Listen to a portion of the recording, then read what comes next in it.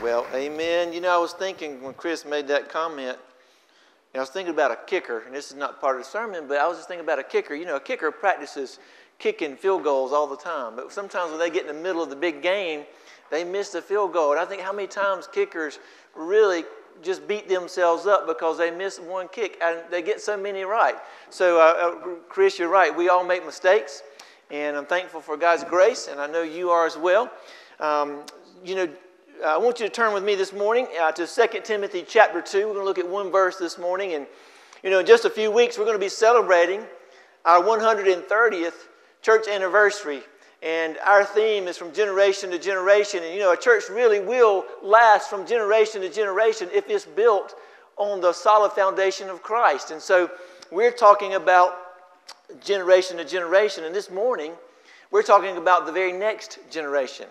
The next generation. Whenever I was a teenager and I would go to Camp Pine Hill like some of you did, on one particular time, I was just a child, we had what was called the Rickenbacker Relay Race. And they don't have it very often. I think this was a special event. And I knew I was going to be running in the Rickenbacker Relay Race, and I was a little nervous. And, I knew that there are several things that are essential in a relay race. Number one, you have to be ready when your turn comes. You need to be ready to receive that baton when it gets to you. And then when you get that baton, you have to run with everything you've got till you get to the next leg. And then you have to successfully hand off that baton to the next runner in line.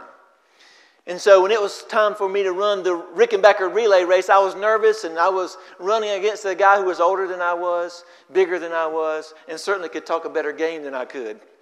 And so he was telling me how bad he was going to beat me, and I was nervous. And I thought, I just want to keep my team in the game as long as I can. And so I was ready, and I wanted to run with everything I had. And when that Rickenbacker relay race started, we were watching them come down the road, and those two runners were neck and neck. And I knew it was going to be a close race when they got to us. I thought, when I get that baton, I've got to run as hard as I can, as strong as I can, just to at least not get too far behind in the race. And whenever that baton came, we made that smooth transition, and I took off and I ran with everything I had. I never saw the other guy. And when I got to my end of my leg, I wanted to make sure I didn't drop the baton in the critical moment. Because to winning the race, it was essential that we made the smooth transition from one runner to the next. I was thinking, if a church like ours is going to survive from one generation to the next, we have got to successfully pass the baton of faith to the next generation. And that's one of the things that we really need to do. And so in 2 Timothy chapter 2, Paul was telling his young protege Timothy, he said, I need you to be faithful to pass the baton of faith successfully. You need to pass the baton of faith to others who can also pass the baton of faith to others. And so we pass on the baton of faith to the next generation. And the way we do that is by discipling the next generation. We disciple each other. That's what we do. In Matthew chapter 28, verse 19, Jesus said, go and make disciples of all nations, baptizing them in the name of the Father, the Son, and the Holy Spirit. And then he says, teaching them to observe all the things I have commanded you. So Jesus has commanded you. He's commanded me to make disciples, to pass our faith on to the next generation. But the problem comes when we drop the baton. The United States men's track team has always been a favorite in the Olympics. They've always had good runners, strong runners. But the U.S. men's track team have also had some problems when it came to passing the baton. In 41 Olympic appearances, the U.S. men's track team has finished first or second 27 times. But 13 times out of that 41 times, they were disqualified because they failed to pass the baton correctly. In 2008, in the Olympics in Beijing, the Americans were really poised to win the Olympic gold. They had the best runners. They had great runners. In fact, when the relay race began, Darvis Patton approached Tyson Gay, the next runner in line. He was leading the pack. The U.S. were soundly in front. But when it came time to pass the baton, they could not make the transition smoothly, and in the process, they dropped the baton. And at the same time, they dropped their chances of winning the Olympic gold. You know, you can have great runners and still lose. You know, we can have great members at First Baptist Church and not pass the baton of faith. We can drop it at the critical moment. We have to pass the baton of faith effectively. We cannot drop the baton. And so the way we pass the baton from one generation to the next is to make sure that we have discipled them correctly, that we have discipled them well. You know, a healthy church disciples the next generation so that it can disciple the next generation. That's what a healthy church does, doesn't it? We disciple. A healthy church makes disciples who makes disciples. A healthy church reproduces itself. Tony Evans defined discipleship like this. He said, discipleship is that developmental process that progressively brings Christians from spiritual infancy to spiritual maturity so that they are able to reproduce the process with someone else. That's discipleship. Discipleship helps you grow from being a baby Christian to being a spiritually mature Christian. But the goal is not just for your spiritual maturity. The goal of your spiritual growth is so that you can help others to grow in their journey as well. That's what this is all about. Now, we've been emphasizing a lot of things about our church. You know, our church's mission statement says what? I bet you know it right off the top, right? Our church's mission statement, we post it on everything. And everybody knows it, right? It's inspiring people to become authentic followers of Jesus Christ. You know, at the very heartbeat of that statement is discipleship. It's making disciples who will make disciples. You know, if you were to go back and look at our church covenant, maybe you haven't seen our church covenant, but if you haven't, you want to look at it, if you go right into our foyer, it's hanging right in the middle wall.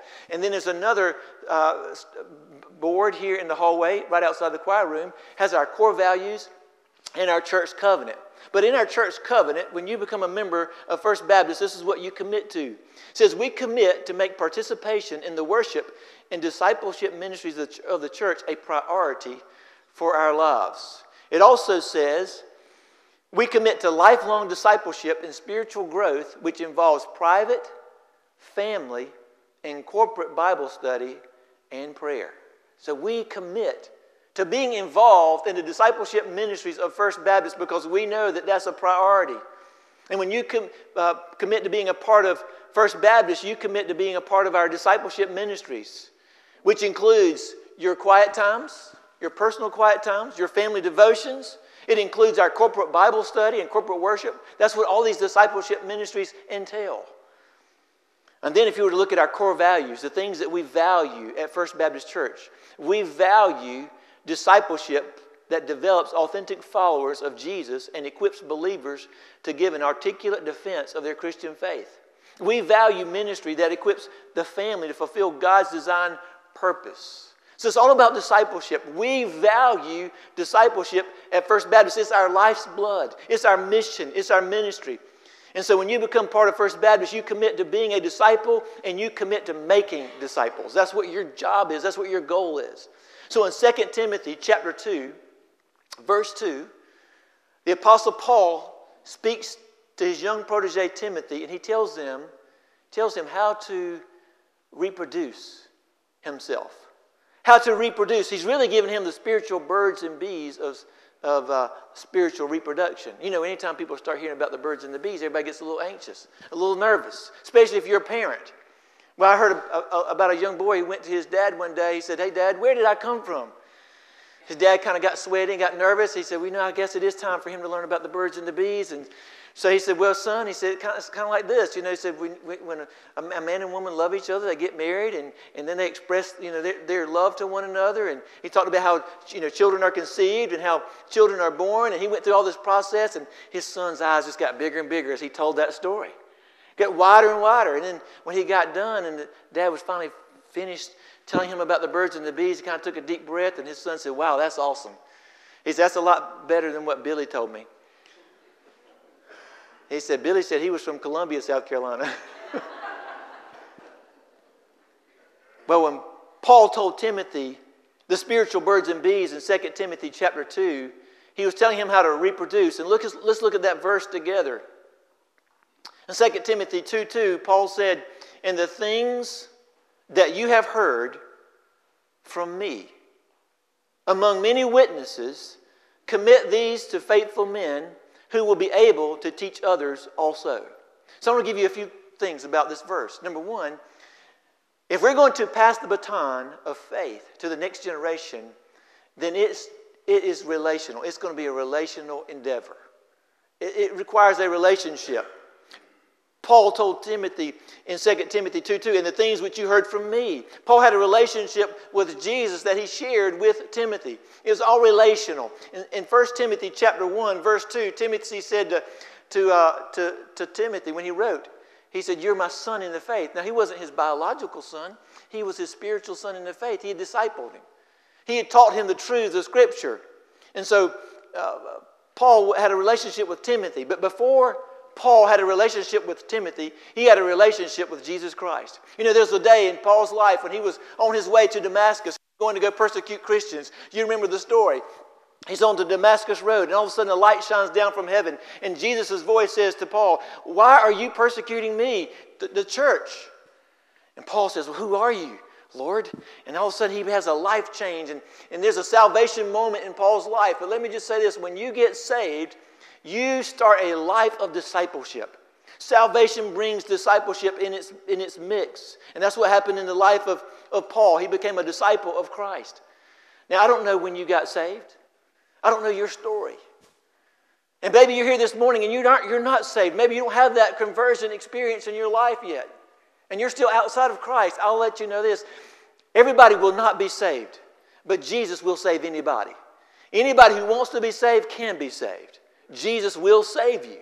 But with salvation comes discipleship. When you get saved, you become a learner of Christ. You become a disciple of Christ. He begins to teach you. But I want to let you know this. I don't want to mislead you. To be a disciple of Christ is costly. To be a disciple of Christ comes with cost. It comes with some demands. In Matthew chapter 16, verse 24, Jesus said to his disciples, "If anyone desires to come after me, let him deny himself, take up his cross, and follow me." You know, Jesus didn't put his demands, he didn't put the cost in fine print. He put them in big, bold letters. If you want to be my disciple, this is what it takes. Deny yourself, take up your cross, and follow me. Do you know how hard it is to deny yourself? It's hard to deny yourself. If you don't believe that, pull up at a Krispy Kreme donut shop with the Hot Now sign on and see how hard it is to deny yourself. How many of you have ever opened up a bag of Lay's potato chips and realized you really can't eat just one? It is hard to deny ourselves. You know, the number one God in America is self. Self. I mean, we're taught to love ourselves. We're taught to have self-worth and to have self-esteem. We're taught to be self-aware, to be self-confident, to be self-improved, to be self-motivated. We're taught to be self-made. You know, Winston Churchill was the Prime Minister of the United Kingdom during World War II, and it was told that a young corporal came to him one day, and he said to Winston Churchill, he said, "I just want you to know I'm a self-made man." And Winston Churchill kind of looked over his glasses. He said, "Well, young man, you have just relieved God of an awful responsibility." Thank God he was a self-made man and not a God-made man. You cannot deny yourself until you have actually crucified self first. And so Jesus said, "Deny yourself and take up your cross." Someone used to say, in every man's life there is a throne. If self is on the throne, then Christ is on the cross. If Christ is on the throne, then self is on the cross. In every heart, there is a throne. Now, some people think of a cross as something that you tattoo on your body or something that you wear around your neck as a charm. Some people think that their cross is their mother-in-law. Some people think that their cross is some aggravating boss that they have to put up with day in and day out. But the cross, when Jesus referred to that, was an instrument of death. It was an instrument of execution. And that's the way they understood the Roman cross. And Jesus was saying, if you're going to be my disciple, you must walk the hill of Calvary and die to self. That's what it means. And that's why Paul said in Galatians 2:2, I have been crucified with Christ. It's no longer I who live, but Christ who lives in me. And the life which I now live in the flesh, I live by faith in the Son of God, who loved me and gave himself for me. I've been crucified with Christ. It's no longer I who live, but Christ who lives in me. And Jesus is saying, if you want to be my disciple, you have to choose. Who are you going to let live? Are you going to let him live through you and die to self? Or are you going to live for self? You have to choose. And Jesus said, you cannot live in Christ if you're going to live for self. And so it's costly to be a disciple. And did you know when you're a disciple of Christ, it could cost you your reputation? Did you know that? It could. Do you know why we baptize people publicly in front of everybody? Because when Jesus died for you on Calvary's cross, he died for you publicly. He was stripped naked and crucified, humiliated before all people to see. And whenever you choose to follow Christ, you cannot be a closet Christian. You have to do it publicly. It is a public profession whenever you're baptized. In Luke chapter 9, verse 26, Jesus made this statement. For whoever is ashamed of me and my words, of him the Son of Man will be ashamed when he comes in his own glory and in his Father's and of the holy angels. To be a follower of Christ might cost you your reputation. To be a follower of Christ might cost you some relationships. You know, Jesus made a statement that was kind of strange. In Matthew 10:37, he says, he who loves father or mother more than me is not worthy of me. And he who loves son or daughter more than me is not worthy of me. What is he saying? Your love for him has to be supreme. Your love for him must be preeminent in your life if you're going to be his follower. Whenever Kathy and I were dating, I remember having this conversation with her. I said, now, I need you to know something up front. Whatever God tells me to do, I am going to do it. Whatever that means. And I don't know what that means. But whatever he tells me to do, I'm going to do it. And I just need to give you that disclosure up front. Somebody asked me later, well, what did she say? I said, well, we got married. She understood that I was going to try to do everything I could to obey him when he tells me to do something. You have to have a first love. And it cannot be your spouse, cannot be your parents, and it cannot be your children. You have got to have a first love, and his name is Jesus, if you're going to be his disciple. And to be a follower of Christ, it might cost you some riches. You know, I think about Peter and Andrew. They were fishermen. That was their business. And one day Jesus came up and he said, follow me and I'll make you fishers of men. And the Bible says they immediately left their nets and followed Jesus. They left their vocation to follow Jesus. And then I think about another man who was a kind of wealthy man. His name was Matthew. He was a tax collector. You understand why he was a wealthy man. Matthew was a tax collector. And one day Jesus walked by and said, follow me. And Matthew left his business and followed Jesus. Now, I'm not saying to you this morning that Jesus is going to tell you to leave your vocation. But what if he did? Would you? What if he called you out of the vocation that you're in into another realm of service? In fact, your vocation is really just the way that you supply or provide for your ministry, which is to make disciples. But what if God called you out of it? Would you be willing to give it up to follow Christ? Is there anything you wouldn't give up to follow Christ? Now, passing the baton begins with your relationship with Christ. Passing the baton means that you first must be a follower of Christ. You cannot pass what you do not possess. And so you need to be a disciple of Christ. You need to have a relationship with him. The second thing I want you to notice is if we're going to pass the baton to the next generation, is it must be intentional. It must be relational, but it must be intentional. In 2 Timothy chapter 2, verse 2, Paul says, and the things which you have heard from me among many witnesses, commit these to faithful men who will be able to teach others also. Paul said, now Timothy, all these things you've heard from me, all these things you've learned from me, you commit them to faithful men. You be intentional. Not just anybody, but to faithful men. Now that word commit is an interesting word. The Greek word, it really means, it was used in the Greco-Roman world as a banking term. And what it meant was, it's like making a deposit or giving someone a trust, and where you put them in charge of a trust for you to make sure that it's used correctly. It'd be like going over to the bank and you make a deposit You don't want to go back the next day and they say, what deposit? You want them to guard what you have given to them for safekeeping. And that's what this term means. And so Paul says you commit what you have been given to faithful men. Not foolish men, but faithful men. Not floundering men, but faithful men. You know, there's some people who are just so busy, so distracted with life, they don't have time to be discipled. They don't have time to grow in Christ. They just let everything else crowd out the most important things in their lives. If Jesus rose from the dead, what else is more important than that? And some people are so busy, they just don't have time. I remember a few years ago, I was trying to mentor this young man. He was just a leader. He was charismatic. He was enthusiastic. He had energy. He was a leader. People followed him. And I was trying to invest in him some spiritual treasure, some spiritual knowledge. And I was spending time with him. And for 2 years, I tried to do that. And I realized, he's not interested. He's not interested. He's not a faithful man.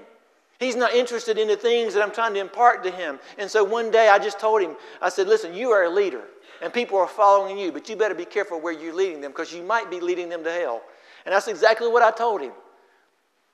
Some of you may remember a man by the name of Chris Farley, who was an actor. Chris Farley followed the example of another man named John Belushi. And you might remember John Belushi. He was a Saturday Night Live star, right? He's a comedian. And then later he advanced and began to star in movies. That was John Belushi. Well, Chris Farley, he followed in his footsteps almost verbatim. He started out on Saturday Night Live and he was a comedian and he was funny. And then he moved on into movies and he became a star. Well, you might know the story of John Belushi. And John Belushi struggled with his weight. Well, Chris Farley struggled with his weight. You might remember that John Belushi was known for a party lifestyle. And at the age of 33, he died from an overdose. Well, maybe you know about Chris Farley. He traveled the same path. And one night after a late night of partying, he was found dead at the age of 33. He had followed in the footsteps of John Belushi. He was a disciple of John Belushi. And when you are a disciple maker, you are leading people to a destination, one way or the other. And so I told that young man, you are making disciples. What kind of disciple are you making? And to my knowledge, that man has never advanced in the faith. To my knowledge, he's still an unfaithful man. Now, Paul told Timothy, you have been given a great treasure. You have been given the Word of God. You have been given the gospel of salvation. You have been given the faith. You have been trusted. God has entrusted you with these special treasures. And then he said, be intentional where you deposit them. God's given you, He's given me some spiritual treasure. Would you agree with that? God's given us His Holy Spirit. God has given us His eternal Word that we can read anytime we choose. God has given us a church like this to be a part of. God has given us the gospel of salvation. He's given us a relationship with Him. Now, I know some people here this morning, they might just be new believers. You're just learning what it means to be a follower of Christ. And you're like a new babe in Christ. And, we don't really expect new babes to know everything. Now, we get excited about all the babies in our church, don't we? I mean, we love seeing all the babies, and everybody loves holding them and, being enamored by them. And, a new believer brings that kind of energy to a church as well. I mean, we're excited to have new believers at First Baptist. And we can help them to grow. And so they bring energy and excitement, just like all these babies do to our church. And so we don't expect newborns to know everything. And you know what? That's nothing to be embarrassed about, is it? No. It's nothing to be embarrassed about if you don't know everything. That's what we're supposed to do, is to help you to learn and grow. We're to disciple you. The problem is when you've been a believer for 50 years and you're still having to drink out of the bottle. That's the problem. And we want you to grow in Christ. Now, we all start out as spiritual infants having to learn what it means to be a follower of Christ. And if you're just growing in the faith, you need to be intentional about growing in the faith. You need to be a part of the things that are taking place in our church, like the worship service, like our connect groups at 9:15, like our small groups on Sunday night, like our Wednesday night Bible study. You need to be involved in the things that help you grow. You need to be intentional. And if you're a mature follower of Christ, and God has entrusted those spiritual treasures to you, you need to be passing the baton. You need to be involved. You need to be intentional about sharing them with others. And I want to ask you a question this morning. Has God given you some spiritual treasures? Has God deposited in you the baton of faith? What are you doing with that baton? Are you wasting it or are you sharing it? Are you entrusting that faith, that word, to other people who can teach others? You know, in 2 Timothy chapter 2, verse 2, there are 4 generations of Christians. There's Paul, there's Timothy, there's faithful men, and then there are others. 4 generations of faithful men passing the baton from one generation to the next. You know, yesterday morning, Kathy was watching QVC, which was kind of a nice change from HGTV. She was watching QVC, and on there was a guy, he was trying to sell a video game called Pac-Man. How many of you remember the video game Pac-Man? Okay, you remember it. And he was saying, you know, my children are 4th generation Pac-Man players. And I thought, wow, he's excited about being a 4th generation Pac-Man player.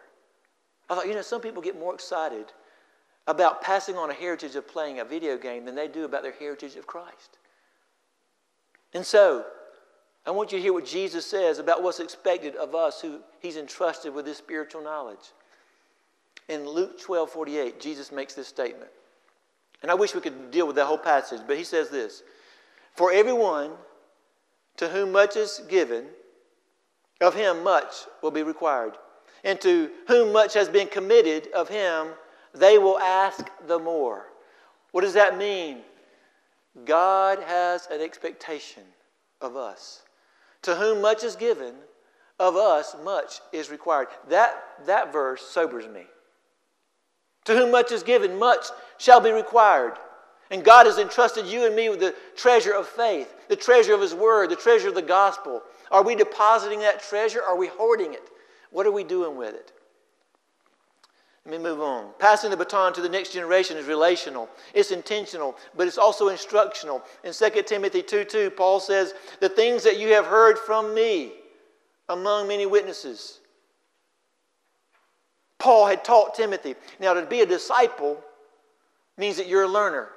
Some of us want to be disciples, learners, but we don't want to be apostles. Now, I'm not saying that we're going to be apostles like they were in the New Testament. I'm not saying we're going to be one of the 12 apostles. But to be a disciple, by definition, means that you are a learner. These 12 men who were disciples of Jesus were His learners, His students. They were with Him every day. They watched Him minister. They watched Him do miracles. They heard His messages. They got a first-class education. Wouldn't you agree with that? They received the best instruction. They were His learners, His disciples. But you know, after 3 years of that discipleship, something changed. They no longer were called the 12 disciples. They were called the 12 apostles. A change happened. An apostle, by definition, is one who is sent out with a message. That's what it means. Jesus had sent them out with a message. That's what it means to be an apostle. It's an ambassador, one who carries the message of someone else to other people. And so what happens in us, sometimes we want to be lifelong disciples and nobody wants to be an apostle. Nobody wants to be a teacher. They just want to be the receiver. And God has called us to be teachers of the gospel, not just receivers. And Timothy was taught by Paul. Paul instructed Timothy. Whenever Paul would go on a missionary journey, he took Timothy along with him so he could be there to learn as part of the journey. In 2 Timothy chapter 1, verse 13, Paul told Timothy, "Hold fast the pattern of sound words which you have heard from me." Hold fast that pattern of sound words. In 2 Timothy 3:14, he says, "But you must continue in the things which you have learned and been assured of, knowing from whom you've learned them." He received instruction. Paul gave Timothy theological instruction. He taught him the doctrines of the faith. We need to know the doctrines of the faith. But you know, he also gave Timothy some practical instruction. He taught him how to apply the doctrines of the faith. For example, and you can go back and read 1 and 2 Timothy. He gave him some practical instruction. He taught him how to deal with difficult people in the church. He told Timothy what qualifications to look for when they were appointing deacons and pastors. He told him how to deal with false teachers. He told him how to treat an older man and an older widow. All that's in his letters to Timothy. He was instructing him. And you know, when you pass the baton of faith, you give people theological truths, but you also teach them practical truths, how that looks like in real life. Some of you might say, well, I really just don't feel like I have the ability to do that. I'm still learning. I don't really know enough to really impart it to other people. I heard the story of a college student who was having trouble retaining the things that he was learning. He went to his professor one day. He said, Professor, he said, I'm having trouble. He said, I study, I read, I do my work. He said, but I can't retain all that I'm learning. And I just can't keep a grasp on it. He said, do you think I need to hire a tutor? His professor said, you don't need a tutor and you don't need a teacher. You need a student. You need somebody to teach. Because if you really want to solidify something in your heart, you teach it. You share it with other people. Very quickly, I'll just share this. Kathy, with her disease, she's fallen a lot over the years. And I've had to have her sewn up, stitched up so many times through the years. Well, Dr. Friel and Dr. Fitzgibbon have had the pleasure of doing that a lot of times. Well, on one particular day, Dr. Friel said, well, you've seen enough of these now. You should be doing your own. He said, in medical school, it was like this. You see one, you do one, you teach one. And that's what's happening here. If you want to learn something, you need to teach it. And you'll learn it. The reason some of you are not growing is because you're not sharing what you've been learning. And when you share with others what God's teaching you, you begin to gain a better understanding of it. And so you teach it. You share it. If you want a better understanding of Scripture, you ought to teach Connect Group. You ought to lead a small group. If you want to gain a grasp of Scripture, you ought to teach it. Some people in our church have had more Bible studies than I had seminary courses. What are you doing with what you've been learning? Are you passing it along? You need to share with others what God's been teaching you. And there's a lot of ways you can do that. You can tell your parents, you can teach your children those truths. You can teach a colleague, co-worker. Students, you can share what God's doing with you to other fellow students. I think about some seasoned deacons. We got some younger deacons on our deacon body. If you're a seasoned deacon, you know what you ought to do? You ought to say, hey, can I find a younger deacon that I can kind of mentor? Teach him how to minister to the body of Christ. Show him how to be a wise steward of the things that God's put in his trust. You just take them alongside. Take them alongside when you go for a visit. I want you to turn over to Titus chapter 2 for just a moment. Just a couple pages over. Titus chapter 2. Paul said, older men ought to be teaching younger men and older women ought to be teaching younger women. Some older people say, well, I just can't do what I used to. As you get older, things don't work like they used to anymore. One older person said, when you get older, things don't work right like they should. And if it's not stopped up, it's leaking. I don't know what that means. But sometimes you might not be able to do things you used to do, but there's some things you might be able to do.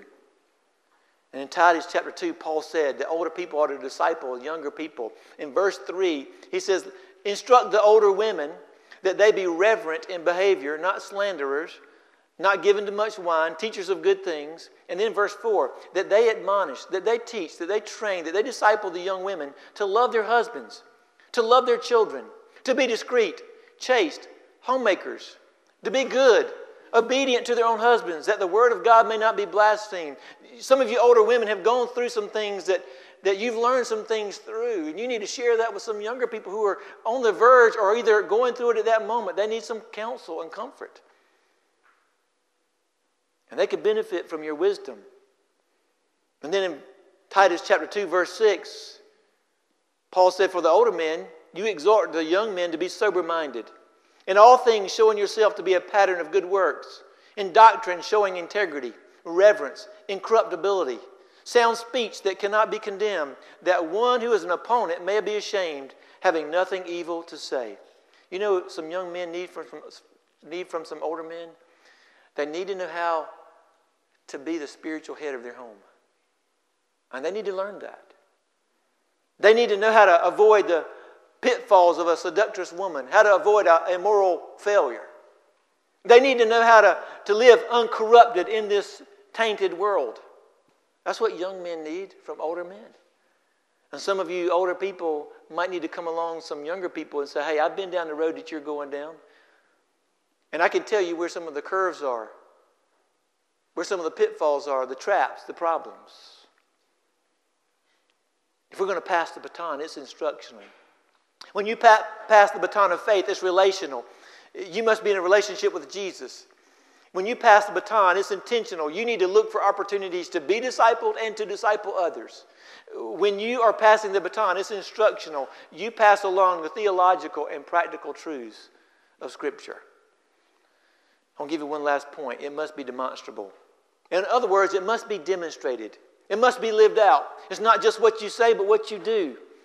Some of you are in the medical field, and you went through your training. You went to college or whatever university you went to, and you got your practical, I guess you'd say your instructional training. They taught you all about the medicine and the biology and all those types of things. And when you got done with your coursework, what did you have to do? You had to do your clinicals.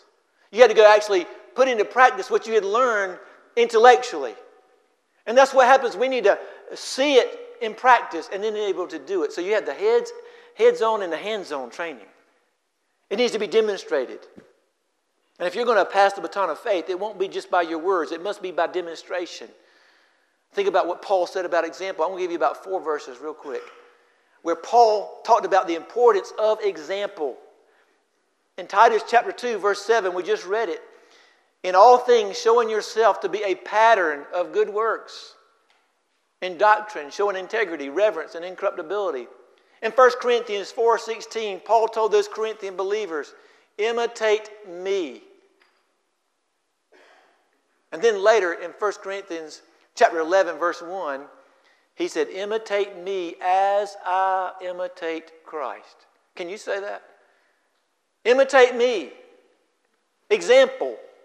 Philippians 3:17, and we're studying that in Connect groups. He said, brethren, join in following my example, and note those who so walk, as you have for us a pattern. And a demonstration, an example. And then he says in Philippians 4:9, the things which you have learned, the things which you have received, the things which you have reheard, and the things that you saw in me, these do. It's about example. Edgar Guest was a poet. He kind of summed up the need for demonstration. I'll just read to you just briefly some of his statements. He said, the eye is a better pupil and more willing than the ear. Fine counsel is confusing, but example is always clear. And the best of all the preachers are men who live their creeds, for to see good put into action is what everybody needs. I soon can learn to do it if you'll let me see it done. I can watch your hands in action, but your tongue too fast may run. And the lecture you deliver may be very wise and true, but I'd rather get my lesson by observing what you do. For I might misunderstand you and the high advice you give, but there's no misunderstanding how you act and how you live. You know, debated whether or not I would share this with you. I think I will. So, after my dad's funeral, I received a letter in the mail, and I'll just share with you just a few statements from this letter. This person wrote me. He said, I didn't know your dad very well, but I believe I benefited greatly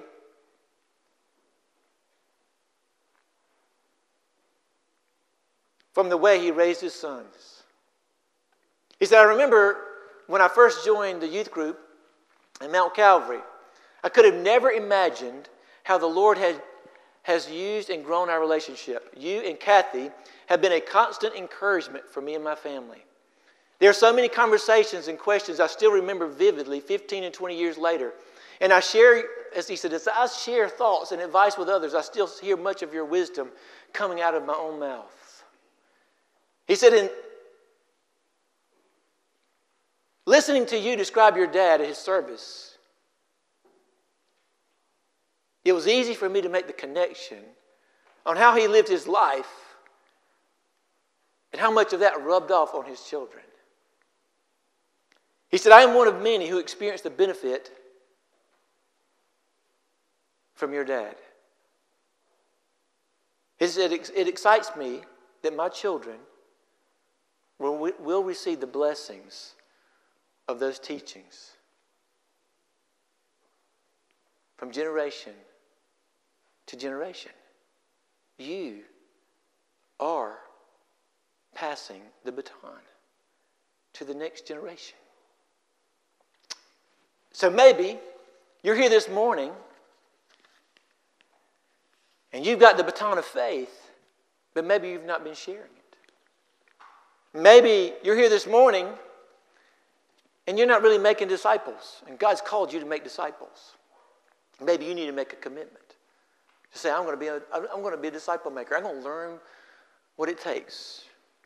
Or maybe you are making disciples, and maybe you need to ask, what kind of disciples am I making? And you know, Jesus said, when a disciple is perfectly trained, he will be like his teacher.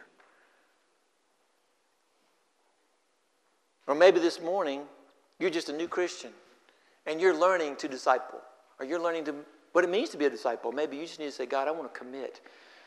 I want to be intentional about growing in my faith. Or maybe you're here this morning and you don't even have a relationship with Christ. The most important decision you're going to make is going to be today.